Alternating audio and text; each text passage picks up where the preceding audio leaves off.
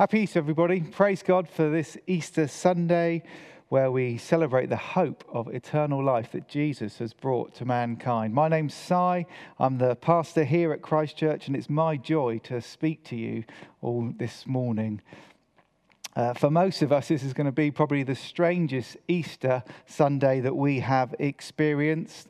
And as a nation, it's becoming more sobering, isn't it? As the death toll is rising, our Prime Minister is in intensive care. Some of you will have had loved ones that are affected, maybe even lost some loved ones because of this.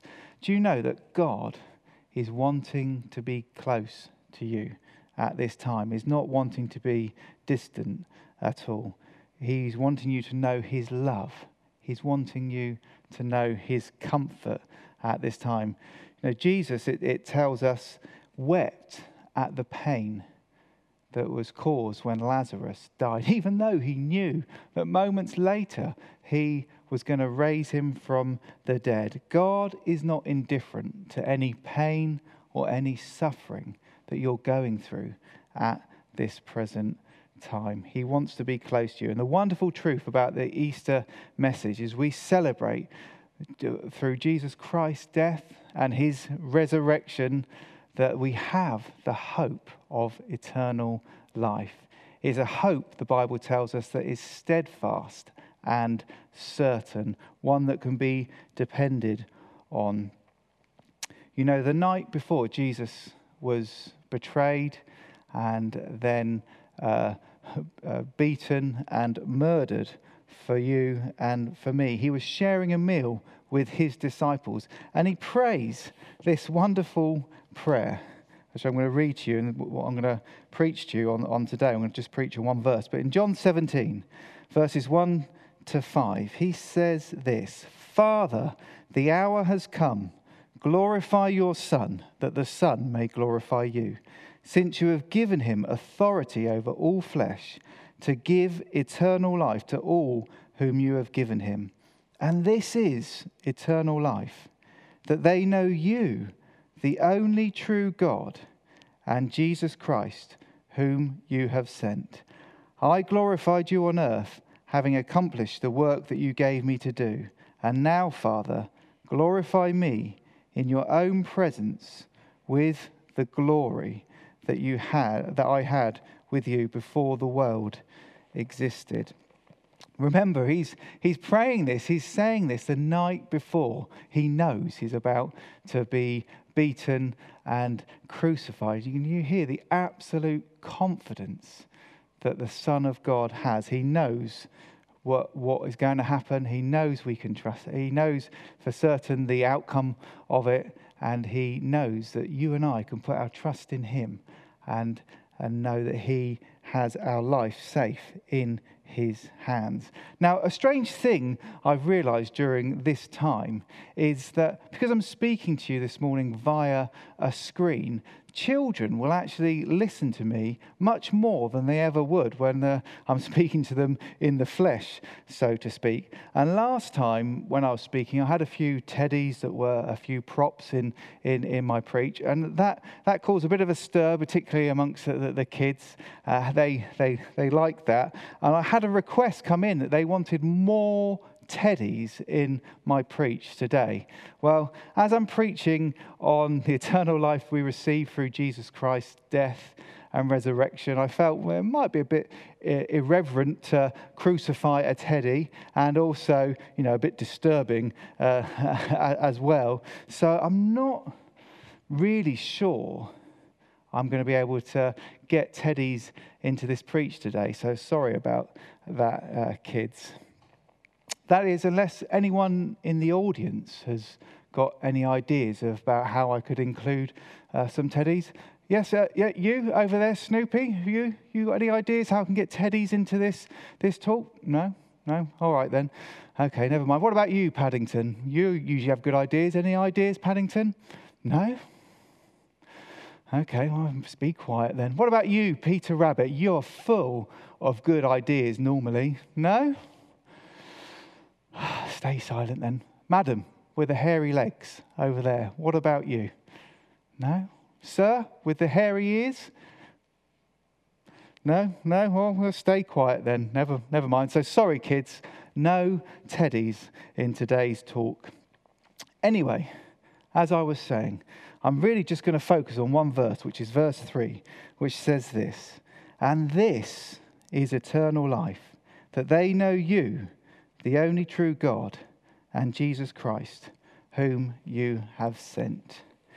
Eternal life is something that has been wanted through the centuries. Some people have even died in pursuit of taking potions that they thought may contain it. Today, people might not say they want eternal life, but they certainly don't want to die. Well, not yet. Anyway, give me a few more years.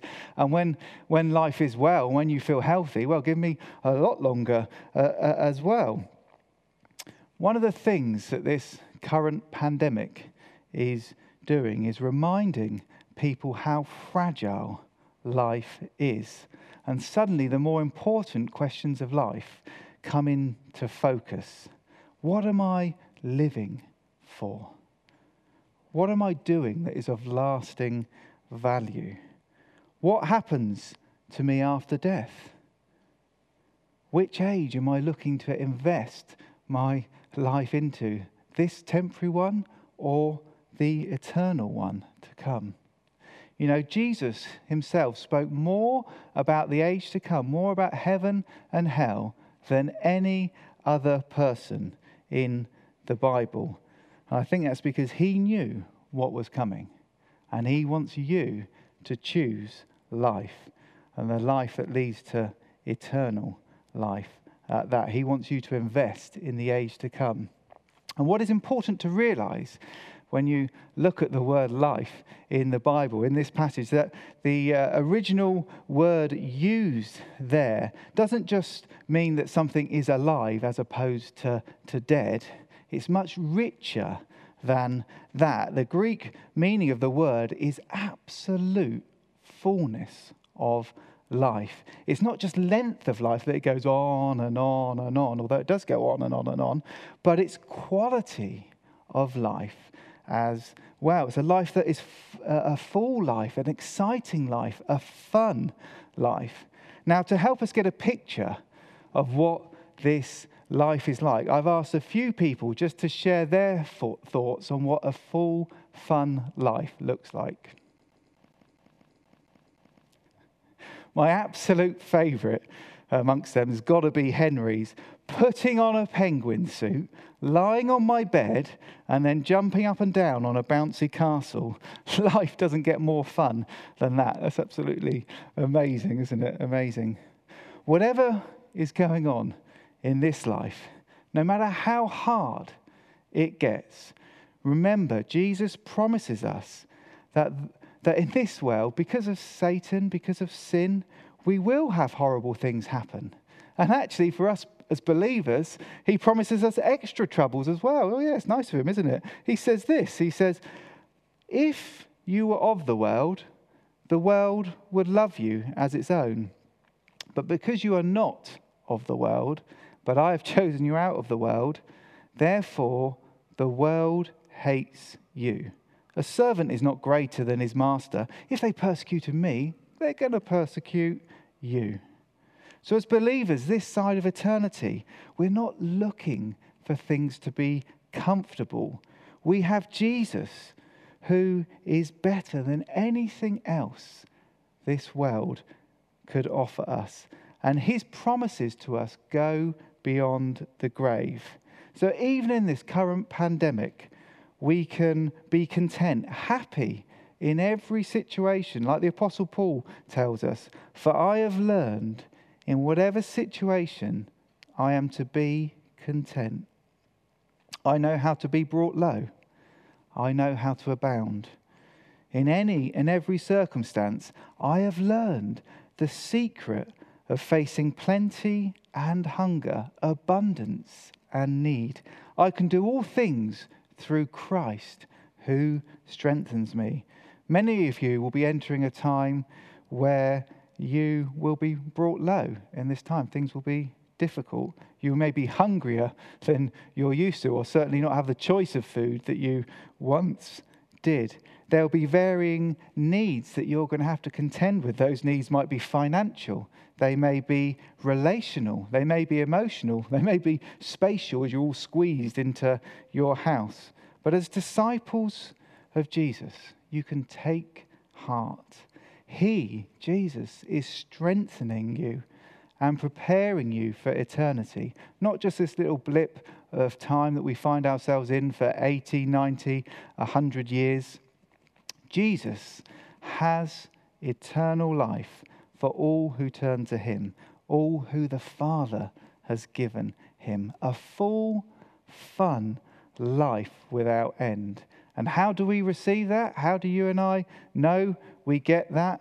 Well, the verse tells us that this is eternal life, that they know you, the only true God, and Jesus Christ, whom you have sent. We receive it not through some great exploit on your behalf or my behalf, or by doing good and religious works, but we receive it by a relationship, a friendship with God and Jesus Christ. See, John Calvin, the famous theologian, wrote this: in order to understand this verse properly, we must first understand that we are all in death until we are enlightened by God, who alone has life. There is no source of life other than in God alone. You see, since mankind rebelled against God, we've all been under that curse from God that you shall surely die. The Apostle Paul makes it clear to us that we're already spiritually dead, even though we're physically alive. And that is actually why we end up physically dying too. And it's all because we are separated from God, who is the author of life, because of the things that we've done, because we ignore him, because we offend him in how we behave. But here and now, in God's goodness and through his grace, we get to enjoy some of the good things in life, even without knowing God, even though we are separated from him. But this brief time that he has given us is supposed to be spent preparing us for the eternal age to come, where we will experience fullness of life under God's blessing, or be permanently excluded from God's presence and go to a place where there is no good thing, the Bible tells us. All this hinges on not what you do for God, as if you and I could ever do some great exploit that would make ourselves acceptable to God, but on us humbly accepting what God has done for us in sending Jesus.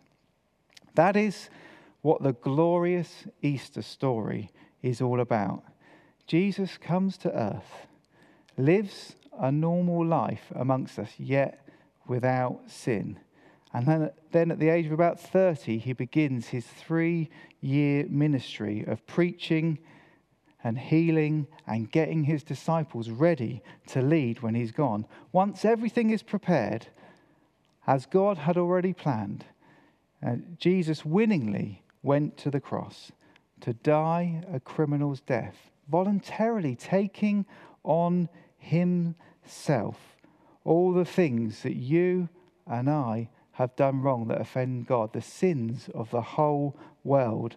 The Bible takes us. As he hung there in physical agony, his righteous, perfect soul was in torment as all the wickedness and evil of the world was placed upon him. And then on top of that, God's righteous anger against those things came crashing down upon Jesus, so that he who for all eternity had only known, this is my beloved Son, with him I am well pleased, he faced the Father's wrath for you and for me. He faced God's rejection, and in bitterness of his soul he cries out, my God, why have you forsaken me? And he did that for you.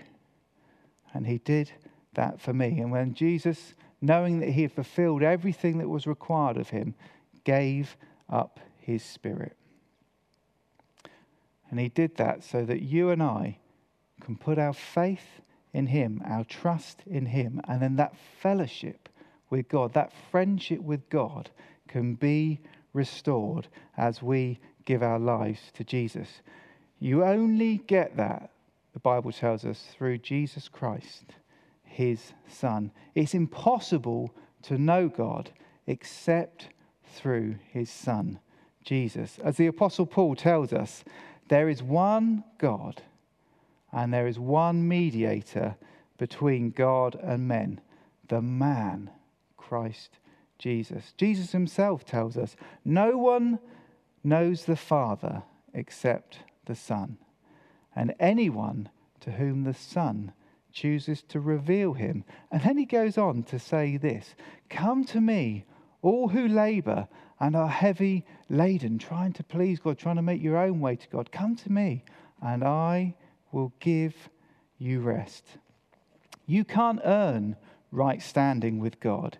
You receive it for free through surrendering your life to Jesus. It's not through your good works or my good works, but by believing in Christ's good works done on the cross for you. And as a sign that God had accepted his sacrifice, and because sin and death had no hold on him, Jesus rose again victorious that first Easter Sunday, which is what we're celebrating today. And Jesus rose with eternal life in his hands to give to all who humbly come to him in faith for rest. Do you know, the theologian Tasker writes this about the word know in this verse. He says, in the Greek, the verb is in the present subjunctive. You all know what present subjunctive are, don't you? Well, the kids do, at least, anyway. Anyway, this is the important part. He says, indicating that the knowledge is a growing experience. It's something that we grow in. The word know is more than just head knowledge. It's something that's relational, something that is experiential, that we grow in. William Barclay says, to know God is to know what he is like and to be on the most intimate terms of friendship with him.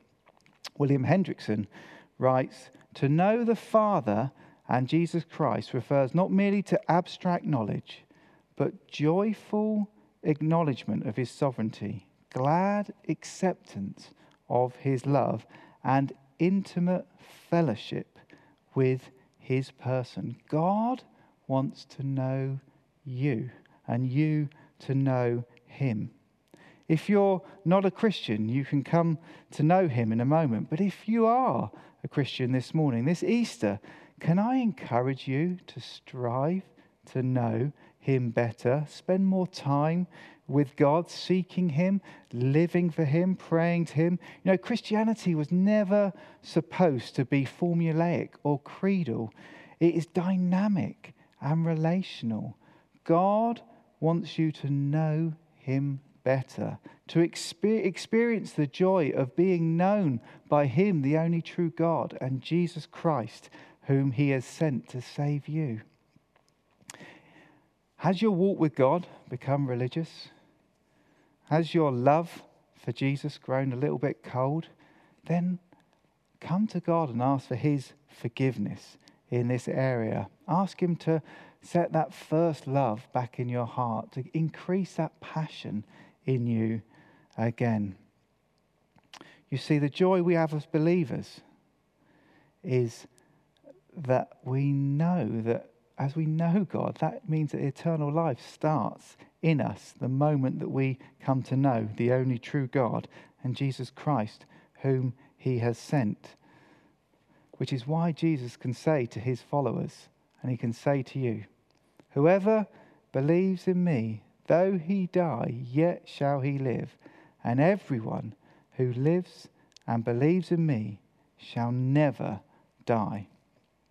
That's a joy that we have as believers. We need to spend our time here on earth wisely, getting to know and enjoy God and Jesus. better. And to those of you who don't know him, you need to remember that these words that I read from the Bible earlier, from John 17, were given by Jesus the day before he knew he was going to die. So confident was he, because he knew that Easter Sunday was coming and that he knew he would rise again with the hope of eternal life for you. And he holds it out for you today to receive here today. If you want to receive that, then just pray this along with me.